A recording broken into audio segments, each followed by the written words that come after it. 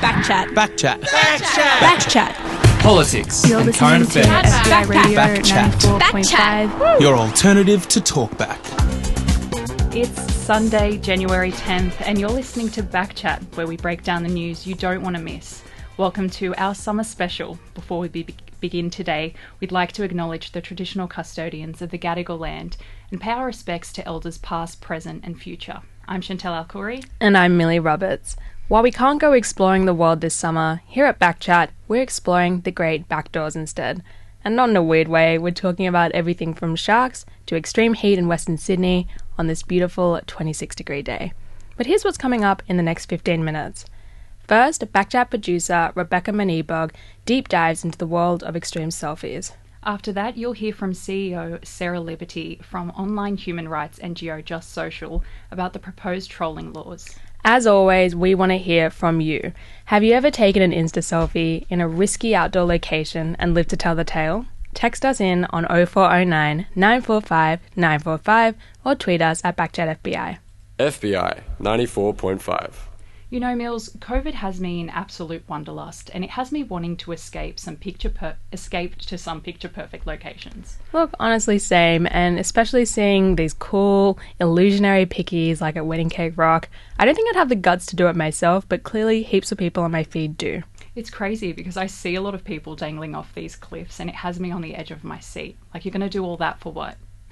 A selfie. Yeah, of course. I mean, it's all about those angles, but those extreme selfies are leaving us queasy on site. Backchat producer Rebekah Manibog explores the world of extreme selfies. You don't want to miss this one. Yes, the great outdoors, the smell of eucalyptus and koala bear droppings, and the sounds of our native animals. You know what's even killer? And no, not crocodiles, and if anyone knows me, I do not mess with those. But selfies. Yes, a killer pic, literally. With COVID-19 grounding us from the rest of the world, Aussies are looking to our own backyard for a sense of adventure and travel. However, when we stray to dangerous cliffs, rushing water, or go chasing waterfalls, unfortunately one misstep can lead to a lengthy rescue mission or even a fatality. Over the boom of social media and sites such as YouTube, Instagram, Facebook, and all that good stuff, deaths caused by extreme selfies are recorded to be trickling up. The New York Post published an article noting that selfie deaths took over the deaths caused by sharks. And not going to lie, I have been taking some photos that are pretty dangerous too, such as Belmore Falls, which requires you to jump over a fence to access the first couple of steep hills to get to the basin. Most recently, a mother unfortunately passed away whilst trying to capture a moment with her kids in Melbourne at Barocca Lookout. But why are people risking their lives just to take a selfie? Is it the adrenaline rush or the saying pics or it didn't happen? Let's take a look into why people are into extreme selfies. As you know, Australia is gorgeous in all her glory. From built environments to her flora and fauna, Australia is the best of both worlds. So who wouldn't want to take a quick snap?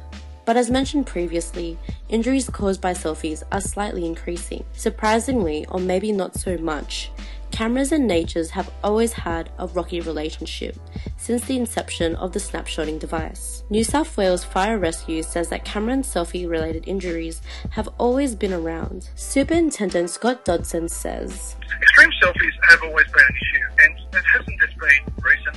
There has been instances from back when cameras first came about, when people wanted to go out and get that great photo, whether it be falling from trees or bird watchers.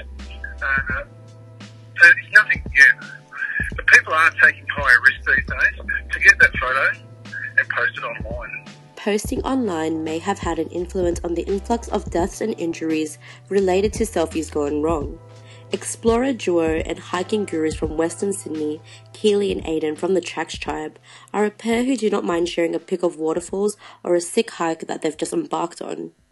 As Keely and Aiden have pondered about what causes some people to post extreme selfies online, I think it makes it a bit more personal. You could type into Google Belmore Falls and look at as many photos as you want, but you've got this photo of you there and memories attached to that. You know, you had a good day with friends or maybe with a solo walk, thing like that. I think it just places you in time at that place for yourself. And if you want, you can share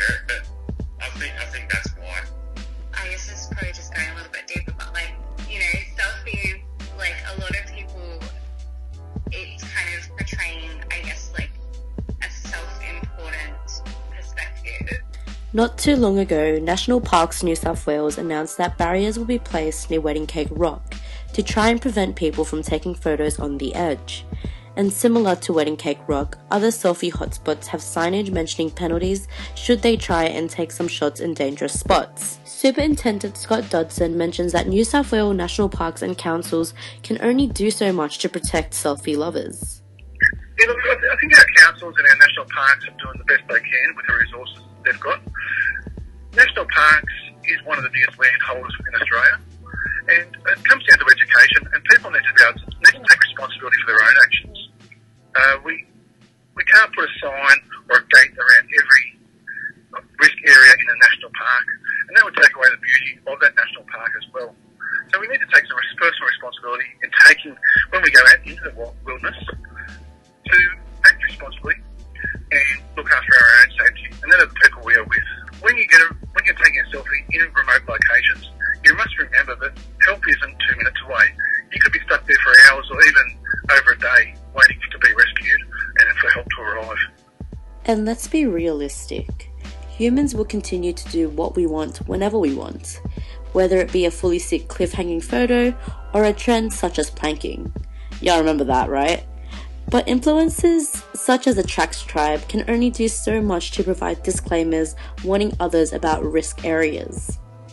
It's a fine line between, just posting a photo and being able to kind of post what you want, but then feeling the responsibility if someone was to go and injure themselves based on your promotion of that place. Yeah, we try to give as much information as we can in terms of some walks that we've done. As summer is sizzling up a storm and us not being able to leave, New South Wales Fire Rescue and the hiking community ask for you to take care as they both pose the question, is this selfie really to die for? Is this photo really worth your life or a lifelong injury? Is that photo worth your life? And it's probably not. That was Backchat producer Rebekah Manibog and her investigation into extreme selfies. Backchat. Text 0409 945 945. The internet is a weird and wonderful place, but it can often be filled with the darkness of online hate, and recently the federal government has proposed a bill where social media companies would have to take down quote-unquote seriously harmful content within 24 hours of it being reported, rather than the 48 hours under the current rules. And if the content is not removed in time, companies and individuals could face huge fines. Joining us is CEO Sarah Liberty from the first federal NGO for online human rights, Just Social, to provide some clarity on what these proposed laws will mean for Australians. Hey Sarah, thanks for joining us. Hi, it's my pleasure. So under the proposed law, what is considered seriously harmful content?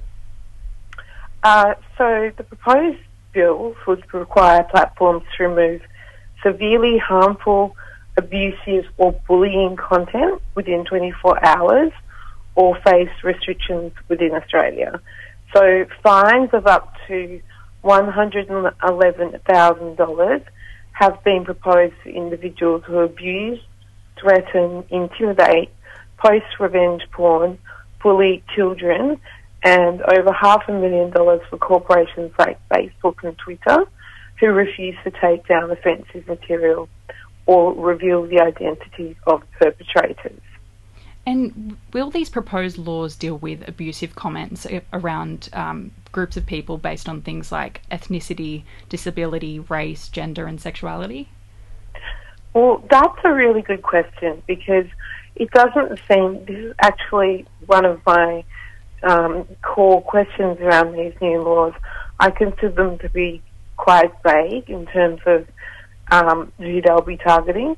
They'll be targeting only adults. So that means that groups of people who might be posting offensive material, whether that be hate speech or online bullying towards other groups of people, such as diverse communities like LGBTQI or people of different ethnicities, will not be penalised by these laws. And you kind of touched on this, but in the past and even now, social media companies have gotten away with not being transparent with their users.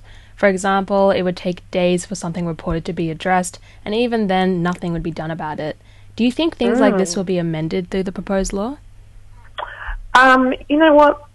I actually don't think they will be, because I've personally been targeted by online bullying and online comments that haven't really been what would be considered, from what I can understand of these laws, harmful, but are still hurtful. So I've had people comment on my Facebook page that my lips are too big and I shouldn't be speaking out about human rights activism. I also have a good friend who is transgender, and she's had people comment on her the fact that she's not wearing a very nice dress. So I don't think these laws are going to prevent the kind of content that can be targeted at diverse communities. Thank you so much for sharing that, by the way. You're locked on Backchat, FBI Radio's flagship news and current affairs show, and we're speaking with Sarah Liberty from Just Social about a new bill to knock online trolls on their head. So, Sarah, some people are worried about censorship. So, what are your thoughts on this, and would the proposed law limit free speech? I think that anyone who is who is not speaking online with dignity or respect for other people, their free speech should be limited. That's not human rights free speech. So I'm not concerned about the censorship aspect. And in your opinion, is this enough to counter trolling and make victims feel safer? No. Look, this bill specifically targets adults. What about other people, like young people or groups, like I've mentioned? I don't think this law will prevent harm from occurring in the first place. The definition of harmful content is too vague.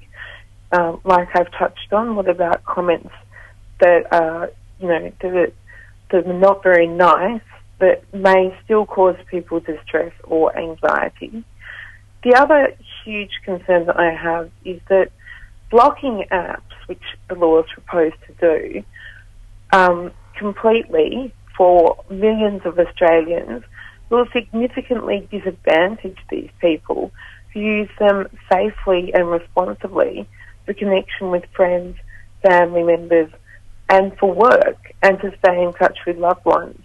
So I think if the government wants to be a world leader in online safety regulation, which it says it does, it should be actually doing much more to promote good digital citizenship and what responsible, respectful online behaviour is. And according to Just Social's Code of Conduct, what is considered good digital citizenship?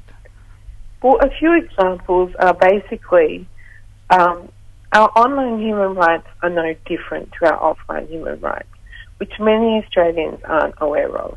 So the first point would be is just always treat people online with dignity and respect. Another aspect of good digital citizenship is to monitor your digital footprint. Know what is out there on the internet about you. Keep your private information private, and always think about the future and be mindful of your personal brand, because everything is saved on the internet. So, be mindful of what you say so that it doesn't hurt your reputation, because friends, family and future employers can look at it and what you say, and the World Wide Web isn't just an open source of information, it also makes your life an open book. Sarah, thank you so much for your time and for all your insight. My pleasure. That was CEO Sarah Liberty from Federal NGO for Online Human Rights, Just Social, discussing the proposed trolling laws. If you've experienced cyber abuse and your concern hasn't been addressed, you can head to the eSafety Commissioner website. Now we've got a song for you. This one is an oldie but a goodie. This is Tia Tamara by Doja Cat featuring Rico Nasty. Language warning. You're listening to FBI 94.5. just another song that we're going to cut off short. But let's get into some news now. Backchat is bringing you some more stories for the next half hour. For many people with disabilities, pre-cut fruit and veggies have helped them be more independent. But there are still barriers they face when it comes to food packaging being inaccessible. Backchat reporter Sana Shaikh spoke with Jerusha Mather and Judlyn Anthony about making food more accessible for people with disabilities. Check it out. My name is Judlyn Anthony. My disability is T12, incomplete, paraplegic. I've been in wheelchair since 1996. Since I had bomb blast back in Sri Lanka due to the civil war, and that's the cause of why I'm in a wheelchair. Hi, my name is Jerusha. I have cerebral palsy. It affects my fine motor skills. Jerusha has started a petition to make food packaging more accessible for people with disabilities. Here's why she started it. I was learning how to cook, and I found out that the food packaging was hard for me to open.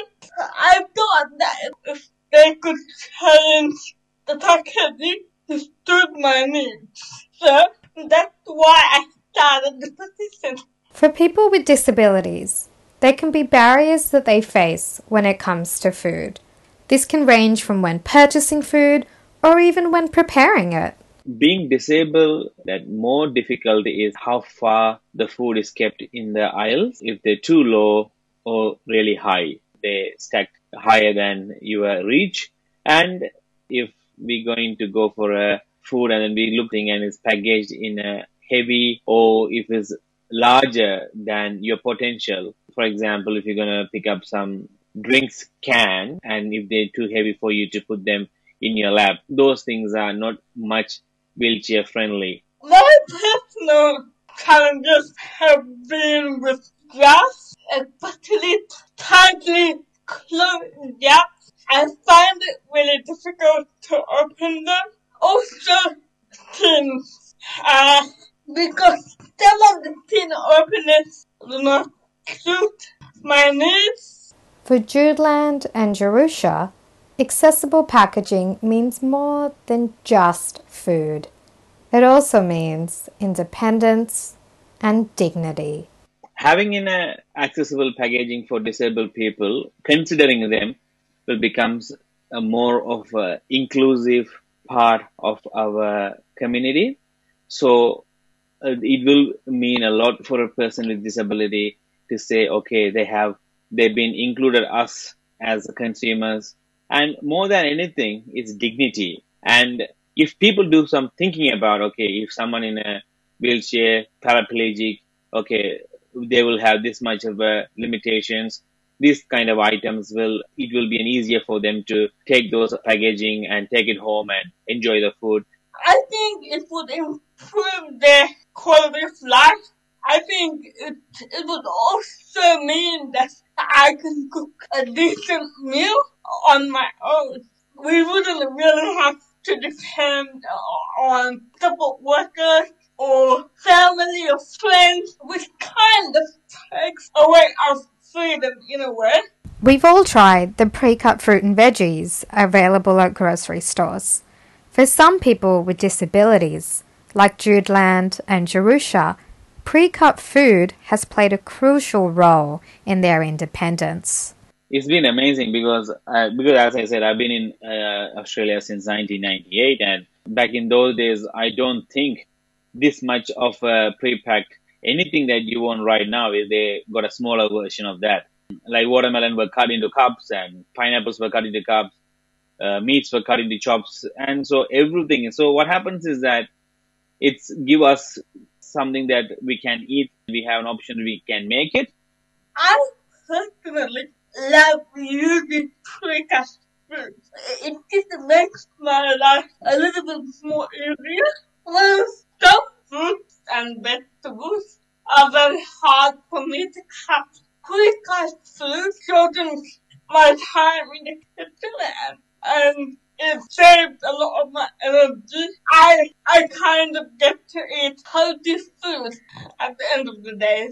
So what can be done to make food more accessible for people with a variety of disabilities? I would say that because the disability cannot be underlined in one definition, but it's really, really hard to fulfill the needs of everyone, and having those multiple varieties of options and making sure people are more included, making sure that you address them, speak to people, have surveys, have people around the shops when they see a disabled people, ask them questions, bring them into the picture. We need to have like a group of people that's similar to a consultant group that can give feedback to these brands and manufacturers. This group can be like filled with people who have different needs and different disabilities. We need to test the product with people with a disability, and companies are currently not doing that. We really need to start including people with disabilities in every area of life. We'll link the petition to make food packages more accessible for people with disabilities on our socials. You're listening to Backchat on FBI Radio 94.5, and now we've got a track by Texan music duo Surfaces. This is Sunday Best, and keep it locked. It is absolutely laughable. The woman's off her tree. Backchat, your alternative to Talkback. It's nearly 10:30am and you're listening to Backchat with Chantelle and Mills, the flagship news and current affairs show on FBI Radio. So Millie, what's coming up on the remainder of the show? We're looking at why Western Sydney gets so hot in summer in comparison to the rest of the city. Then, each summer, the country grapples with whether sharks are going to kill us or not, so we're debunking top shark myths for a safe summer in the ocean. But first, we'll be looking into why refugees are currently being detained in Australian hotels with almost no access to the outside world. FBI 94.5. In 2019, 192 refugees from Nauru and Manus Island were brought to Australia under Medevac Laws, which were enacted to grant detained refugees urgent medical attention. 65 of those refugees were then held in Melbourne's Mantra Hotel for over a year, with claims they were locked in their rooms for 23 hours a day. Some even said that the conditions were worse than those on Manus Island. Last month, they were moved to the Park Hotel with no explanation of where they will end up next. They reportedly have no access to facilities, visitors, little to no medical attention, and are trapped in their rooms. There are currently demands that these refugees be freed into the community to receive the medical attention they need. Earlier, Chantelle spoke to Mustafa Azimateba, a Kurdish refugee and one of the 60 men detained in Park Hotel right now. He has spent more than 8 years in detention, previously on Manus Island, and is still awaiting medical attention. Have a listen. My name is Mustafa Azimateba. Everyone calls me Mos. I am a Kurdish refugee who was transferred to Manus forcibly, and I was imprisoned there for years and years. And last year, on 11th of November 2019, I was transferred to Australia for medical help under the Medevac legislation. I've been locked up in a couple of places. They call it hotel, but it's not a hotel. And we have been locked up for more than a year, and we haven't received any proper medication. Because I suffer from asthma, suffer from PTSD and some mental problems, and I haven't received any proper medication, and instead of treatment I have received just punishment. We are here to be treated, not to be punished. Make no mistake, this is not a hotel. This place ceased to be a hotel when we were forcibly transferred here. A hotel is a place where people can rent a room to be comfortable, but we are far from comfortable. What kind of hotel forbids freedom of movement? What kind of hotel has officers enter the room several times a day? They said that because of COVID-19, they have cancelled all the visits. But I don't know why 100 officers are working here. If there is a glass in between friends and I that are going to visit me, how can we spread the virus when there is a glass? But inside the glass, there are many officers walking close to us. They come to our room. And I think they have decided to use this virus to put pressure on us. And it's like a corona torture. Calling this place as a hotel plays into the government system of oppression by hiding the real situation. I have been moved around for their pocket, and they are filling the company's pocket with people's tax. People don't want to pay tax for my torture. I am sure about it. And I believe that there are many wonderful people in Australia who care for us. They told us that they were going to move us to a better place, a more comfortable place with better conditions. But the reality is completely different. Same shit, different address. In the Park Hotel, most of the windows are blocked by a cement wall. Previously in Mantra, we could see people outside waving at us, smiling at us, protesting for us. I really cannot breathe in this room. In the Mantra, we could open the windows just like 10 centimeter. Now it is simply glass, like a visible coffin. And I feel like a ghost because every day when I wake up, I feel it is becoming increasingly difficult. I can see everything, but people cannot see me. The tinted glass hides us from you because they do not want you to see us anymore. We are being covered up, hidden away, so that you forget we are here.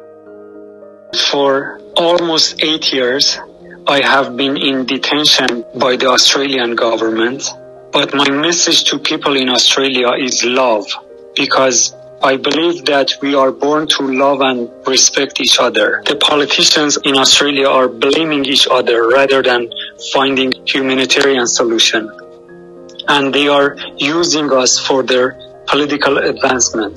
The reality is that the government are treating us worse than criminals. Even criminals in jail are supported to study, but we have been prohibited. We cannot study at all. If I was allowed to study, I could get my PhD now. Why do they waste our lives? Why they are torturing us? I would like to ask all wonderful people in Australia that once again get together and put lots of pressure on these politicians and so that they speak up for us. The silence of the Labour Party is deafening. 2,700 days is not enough that this issue be on the table. This is not a hotel. This is absolutely a prison. Joining us now to speak more on the conditions in Park Hotel and several other detention facilities is Campaigns Manager at Amnesty International, Tim O'Connor. Hi Tim, thanks for your time. Good morning. So we know for some, hotel quarantine due to COVID has driven travellers a bit stir-crazy, and that's only for 2 weeks. How are the refugees in these hotels faring mentally after a year cooped indoors? I mean, the situation there is, it's absolutely devastating for so many people. As you said, a couple of weeks in hotel quarantine seems pretty torturous for many, many Australians, something that's pretty unthinkable just, 8 or 9 months ago. But these guys have now been locked up for 8 years, experienced horrendous situations in places like Manus Island or in Nauru, where they weren't able to get adequate medical care. They often got very serious medical conditions from being in those difficult situations. They were brought to Australia for those reasons, and now they're locked up But these aren't really hotels. I mean, they're effectively cells that they're kept in up to 24 hours a day. And people like Moz, who you just heard from, he's been there for more than a year now. And it's a devastating situation for hundreds and hundreds of people. And what risks does being there pose during the pandemic?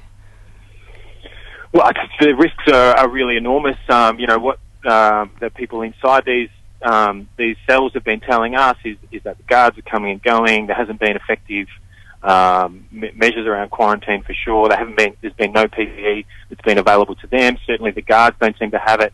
We've seen the situation in hotel quarantine in Victoria. It's caused such a devastating situation for hundreds of people, led to hundreds of deaths. But these measures that are put in place, that are standard across all quarantine services, are not being implemented in APODs, in alternative places of detention, where these refugees are locked up for more than 23 hours a day. So the risks are real. Fortunately, we haven't seen any outbreaks at this point, but it's something that these people who were trapped in these centres by the Australian government, by the policies of the Australian government, are forced to deal with every single minute of every single day while they're detained. As we understand, many are outraged and holding regular protests outside these hotels. How has the government responded to these calls for action? Oh, it's been completely hopeless from the government. I mean, we saw Morrison. He was the immigration minister when these people were, when this government came to power back in 2013. He's now the Prime Minister, of course. Peter Dutton has been the immigration minister since then. Over those 8 years, there's been no solution for these mostly men. There is a couple of families also who are locked up in these detention cells for up to 24 hours a day. And it's a devastating situation for them. And the government, I mean, it just does not have a plan. And this is the great travesty. And while we've seen so many Australians rise up in places like Kangaroo Point up in Queensland, and also outside, the detention centres, or the alternative place of detention as they're called, which is not really these cells.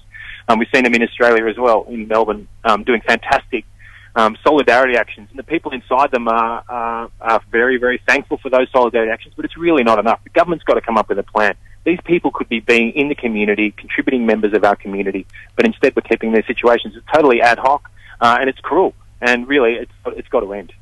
And as you've said, these refugees were initially brought to Australia to receive urgent medical attention, and Moz told me that he's still waiting on appointments for specialists and isn't receiving proper medication. So why are they being detained here if they aren't receiving that attention that they were promised? It's absolutely farcical. It's typical of the way these innocent people who, they came to Australia seeking safety, seeking refuge from danger. Many of them are people who spoke out against oppressive governments, or, they stood up for the rights of women in their communities, or they stood against religious extremism. These are people that are now locked up in these centres for 23 hours a day. And people like Moz, who is such a gentle, powerful, strong, artistic, beautiful man, for him to have to go through this situation for more than a year now. He's been locked in a hotel room with one other person. It's not like solitary confinement, there's another person in there, but they cannot go outside at all. Imagine not being able to open a window and get some fresh air in. I mean, the sound of cicadas, which you can probably hear in the background, typical of many Australians, but these people are locked in these centres. These things are unimaginable to them, because they've lost any sense of hope, and that deprivation of hope is something that is extreme danger, because it will drive. We've seen it in the past. More than 13 people have died, one of them murdered, but others have committed suicide because of the situation the Australian government keeps these people in. That is a very real danger for so many of these hundreds of men who are detained in these centres today. And finally, Tim, what can we do to help? Well, there's lots we can do to help. I think that, there's lots of Facebook pages and things that are organising protests up in Kangaroo Point. There's been a fantastic effort by the community there, a very broad range of the community. There's teachers and accountants and lawyers and students all out there standing up for what is right, for what is just, in solidarity with these men.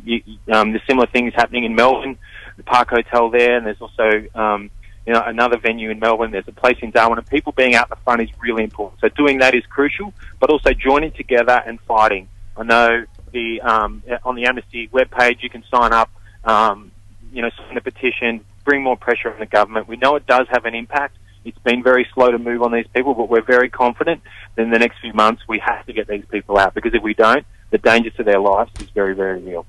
Tim, thank you so much for your time and for everything that you're doing for this issue. No, thank you very much for taking an interest in it. Of course, that was Campaigns Manager at Amnesty International, Tim O'Connor, talking to us about refugees being detained in hotels across the country. Next, we're talking about how extreme heat is disproportionately affecting people from Western Sydney. But we've got a song now. This is OTV1 by Southwest Sydney duo Pistol Pete and Enzo. Language warning on this one. FBI 94.5. Sydney summer is often unbearable. Personally, I can't stand the heat. Millie, what do you do to stay cool? Well, I like to lock myself in my room and crank up my little room fan, and this is dealing with like literally 35 degrees max.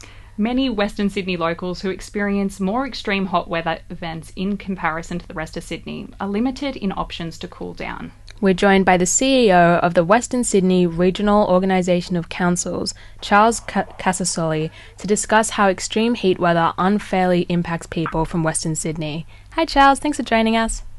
Good morning, it's my pleasure. I'm delighted to be here. Thank you. Can you explain why Western Sydney gets hotter than other areas on average? Sure. There's been there's been quite a lot of research done. Western Sydney, because it's actually caught on the eastern side of the Blue Mountain Ranges, and the fact that it's a little bit landlocked away from the sea breezes, and you've got mountains to the west, and you've got some other landscape features to the north and south, it means it's almost a bowl, a place where heat just conglomerates. It's just the weather patterns that makes it hotter than any other place in Greater Sydney.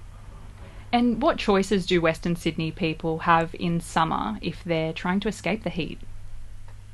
Well, they have the same choice as everyone else, except unfortunately in Western Sydney, we have suffered from underinvestment in transport, for example. So if the rest of Sydney getting to a beach, getting to a place where you get the cooling effects of the sea breezes, it's difficult for people in Western Sydney to get to it. So if you own a car in Western Sydney, it's a long way away from the beach. When you get there, there's no parking. It becomes a drama. And the reality is public transport from Western Sydney to get to the beaches, you're looking for a couple of hours each way, so half the day's gone just in travel. So you don't have those options available to you. But other options that you may have in other parts of Sydney that you may not have in Western Sydney is simply because of the population growth out there. We don't have as many swimming pools as we like, a place where people can go and seek relief. Getting on a public transport again, if you want to walk to a bus stop, you walk to a bus stop. When you get there waiting for a bus, there is no bus shelter, so you can't actually stand there for half an hour waiting for a bus. So those options are out. Really, the only options for Western Sydney is we hope that you make enough money to be able to afford air conditioning and pay for the energy, and stay in home or seek refuge in a shopping centre. And for people who may come from lower socioeconomic backgrounds, how are they affected by the heat out west? Well, they're affected far, far more than anyone else for a number of reasons. Western Sydney suffers from two health-related issues that extreme heat and heatwave events makes worse, and that is we have an obesity problem in Western Sydney and we have a diabetes problem in Western Sydney.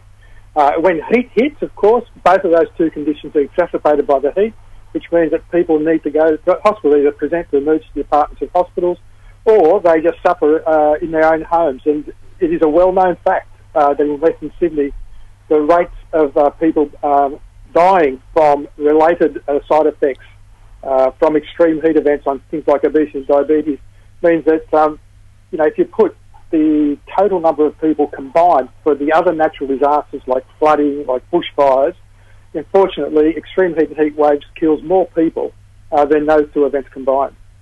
And from time to time, other parts of Sydney, such as the eastern suburbs, also get extremely hot weather. What's the difference between them and people from Western Sydney experiencing hot weather?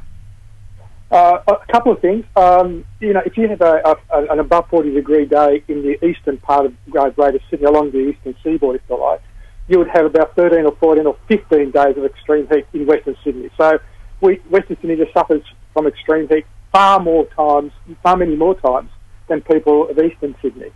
And of course, in eastern Sydney, you live in a place where it has well-developed infrastructure. So, access to aquatic centres and swimming pools, and other infrastructure like community centres that are air-conditioned and the like. There are far more of those in eastern Sydney than in Western Sydney. So there is a disparate, if you like, in infrastructure where people in Western Sydney can get access to get respite from these extreme heat wave events. And finally, is there any government intervention in place to help the people of Western Sydney deal with the heat this summer? Look, I have to be honest here and say, look, the state government has done some great work, and the same as local government. I think there's been a partnership between local government and state government in trying to address the heatwave problems of Western Sydney. But the reality is, it was local government that actually picked this up as a social and health issue well before the state and Commonwealth governments did anything about it. And we've been working at this in collaboration with Western Sydney University, with industry, and with a bunch of councils in Western Sydney. But unfortunately, the response from the state government so far is to plant more trees. And we all know that planting a tree isn't going to give you any tree canopy cover that provides shade and provides a more conducive outdoor environment for humans. But it takes 30, 40 years for trees to grow and provide that shade. But if you have a look at the main effort, we're spending lots and lots of money in planting trees. But there is so much more things that we could do to actually alleviate the problem tomorrow. And this is where I think councils need to get the message to the state Commonwealth governments a little bit better than we have, because there are things we can do, such as, our streets, for example. This is one example that actually gets me really annoyed, is we're actually developing areas now in Western Sydney where there isn't enough space on the side of the road to actually plant trees and have a footpath, so that people can actually, in the middle of the summer, walk along the footpath in shade, for example. Now, that's absolutely ludicrous today, that we're allowing our communities to be built without that fundamental design principle. And then if you stand on a rooftop and look out Western Sydney, we're still building estates with dark-coloured roofs. And science has proven that two things are going to come out of dark-coloured roofs. One is the house will be unbearably hot in summer unless you can afford air conditioning and insulation. And two, even if you can afford air conditioning and insulation, your energy costs are going to go through the roof in any case. But yet, we are still building homes in Western Sydney, the centre of this heat bowl, that has dark-coloured roofs. And of course, I could go on about other materials that we use, and the fact that everywhere we're building, we're laying concrete and asphalt, and we don't simply lay enough green carpet. And these are the things that will make life a little bit easier in the middle of Western Sydney. Charles, this has been so informative. Thank you so much for your time. It's my pleasure. Have a good day. That was Charles Kasuli, the CEO of the Western Sydney Regional Organisation of Councils, speaking to us about why extreme heat negatively impacts Western Sydney locals more than the rest of Sydney. Keep it locked on FBI 94.5, because before you hop into the ocean today, we're talking shark smarts with Dr. Daryl McPhee. Backchat. Text 0409 945 945. When you're swimming in the ocean, how often do scenes of Jaws and Sharknado pop into your head? Look, if you answered with a lot, you're not alone. Shark anxiety is very real. But how worried should we really be about becoming a meal for our gilly ocean friends? Backchat reporter Eamonn Snow took our shark questions to Dr. Daryl McPhee to clear up some of the confusion and hysteria. Have a listen. Sitting down now with Daryl McPhee. Now, he's an Associate Professor of Environmental Science at Bond University, and he's done a lot of work into unprovoked shark bites and shark bite incidences more broadly. Thanks so much for joining me, Daryl. Thank you. Now, it's summer. It might not feel like summer right now, but it is summer, and of course we have more people in the ocean, and thus shark anxiety is pretty high. Could you just give us like a rundown of the current state of play for sharks in and around Australian waters? Are these anxieties justified? I think our shark anxiety is actually building over time. We've got a lot more media reporting and a lot more discussion regarding sharks, and we've also obviously had a series of fatalities last year in 2020. Australia has the three species of sharks which are most responsible for unprovoked shark bites, particularly fatalities: tigers, bulls and whites. And we've certainly seen a number of bites last year from whites and bulls. 2020, as you kind of touch on there, we saw the most deaths from shark bites in Australia that we've seen in some time. And just on Friday, we saw a teenager who had lived in Australia was killed in New Zealand. Why have we seen this spike in deaths? We've actually had about the same number of bites last year as we normally have, roughly, but you're right, we had a much larger number of fatalities. When we're dealing with a phenomenon such as shark bite, which is very rare, you do expect to see these statistical anomalies. And I think that's what's happened. After these fatal shark bites, we tend to see these emotional responses. A lot of people will come out calling for culls, and often culls will then take place in the form of drum lines or other methods. How effective are approaches like this? Going out and trying to kill a shark that's allegedly responsible is not effective, so that initial response really is just to placate the public. So that's something that we always need to sort of bear in mind, but there's always pressure for authorities to do it. What about more broadly our education of sharks in Australia and our perception of sharks? Do you think that things need to change in that area? I think governments, WA, New South Wales and Queensland have worked very hard and very effectively on education campaigns. The challenge going forward is that we're putting a lot more drones, for example, on beaches to spot sharks. So we're putting more effort to spot sharks and we're seeing more sharks, and that's being reported to the public. So you've got a bit of a feedback loop where people are hearing about more and more sharks. And the more effort we put in, we're likely to see sharks most days on most beaches. So that's going to be a particular challenge going forward. We are very clearly getting much better at spotting sharks. And what about the general public perception? I mean, pop culture hasn't done it a lot of favours for sharks, thinking of movies like Jaws and also the way they're described in the media. One thing I've picked up on a lot of researchers like yourself, you don't use the word attack at all. It's unprovoked shark bite or shark bite incident. Could you give a bit of an insight into why that terminology is important? Yes, because attack is when you think about what the word attack means, it means intent. So, for example, an army attacks. An animal is feeding. Over time, though, there is community softening and greater community support for sharks and shark conservation. But it is very clear that we still have this Jaws, Sharknado dogma of sharks being these malevolent hunters that are out to steal our summer and our families. In terms of modern safety strategies, you touched on it before, we've got drones and all of these things emerging. Are these kind of strategies that we can put our faith in as effective for kind of notifying the public of shark incidents? Yeah, there's no single magic bullet because we have a very large coast with very different beach habitats and very different areas where people swim, doing different water activities. We've got different species of sharks. But we do have an emerging toolbox of things that we can do. So there are personal electric deterrents which do work. They don't reduce the risk of a bite to zero, but they do statistically reduce the risk.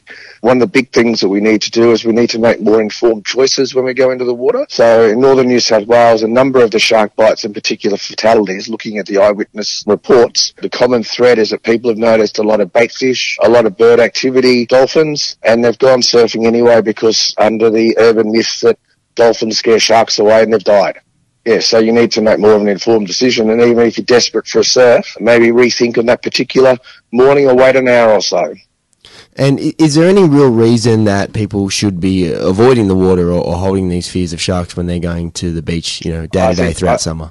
Shark attacks still remain rare. They will always be rare, so I still encourage people to enjoy the water, but just think about it a bit more. If you're going to a patrol beach, swim between the flags, and stay safe this summer. Thank you so much, Daryl, for joining me today on Backchat and educating us all about sharks. Thank you. That was environmental scientist Dr. Daryl McPhee shining a light on the world of sharks with Backchat producer Eamonn Snow. Before we go, we've got another original by Sydney musician Nick Harriott. This one is about the double standards between Australia and America, off the back of the Capitol insurgents this week. Have a listen.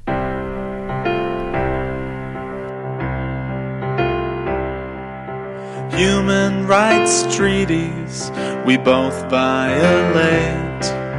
Mass murdering settlers we both celebrate. But once in a blue moon we get to say, hey, at least we're not like the states. Indigenous landmarks we both desecrate. Racist policemen we don't terminate. But when they outdo us, we proudly proclaim, hey, at least we're not like the states. We're comfortable saying it won't happen here, but look what can happen in 4 little years. Peaceful protesters we both denigrate. climate deniers we inaugurate. And when we watch their ones, ours get away. Hey, at least we're not like the States. Tell me please, we're not like the States.